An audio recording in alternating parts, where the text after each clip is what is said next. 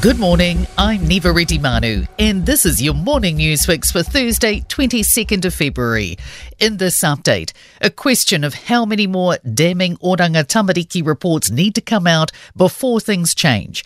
The Chief Ombudsman's latest report into the Ministry of Children details extremely distressing stories in complaints and inquiries received in the past 4 years.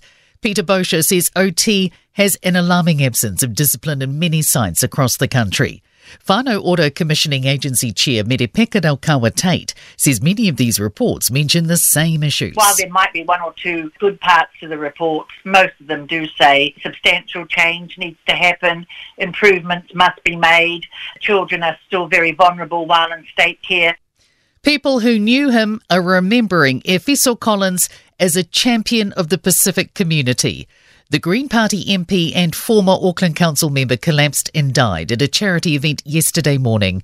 First Union General Secretary Dennis Marga says the union and its members are deeply saddened. We work with him closely and looking after our members in South Auckland, particularly Pacifica workers, where he actually championed rights and welfare. Auckland Airport is standing by its multi-billion-dollar redevelopment plans. Air New Zealand is asking the government to look into the plans, saying it will make airfares 5 times more expensive without increasing capacity. But Airport Chief Executive Carrie Huri-Hanganui says Air New Zealand has a commercial interest in keeping landing charges low. From both their profit margins go, as well as if we add capacity, that opens the door for competition. The Commerce Commission is already looking at the airport's pricing decisions as part of a pre-existing review. Both companies released their latest results this morning, with Air New Zealand warning of a tough time for the sector. A suggestion: councils need more powers after disasters, so broken buildings don't sit neglected. New Auckland University research suggests the Christchurch City Council's limited abilities have resulted in damaged buildings, still sitting abandoned in the city's CBD.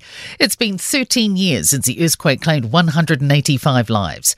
Associate Professor Olga Filipova says emergency legislation isn't enough, and the council needs to be able to take action against uncooperative owners of vacant sites. She says the tools shouldn't just be reactive, but should allow council to prepare to deal with the aftermath of earthquakes.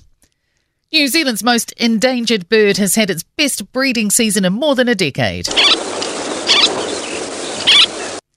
The Taraiti, or New Zealand fairy tern, celebrating a record-breaking summer thanks to favourable weather conditions and advancements in management practices. 22 eggs were laid during the season, 18 chicks successfully hatched, with 13 of them already taking flight.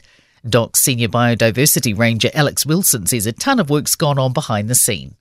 In sport, Tim David has crunched 31 from 10 deliveries to help Australia beat New Zealand by 6 wickets off the final delivery in the opening match of the 3-game T20 cricket series at Wellington. The visitors needed 35 off the final 2 overs, chasing 216.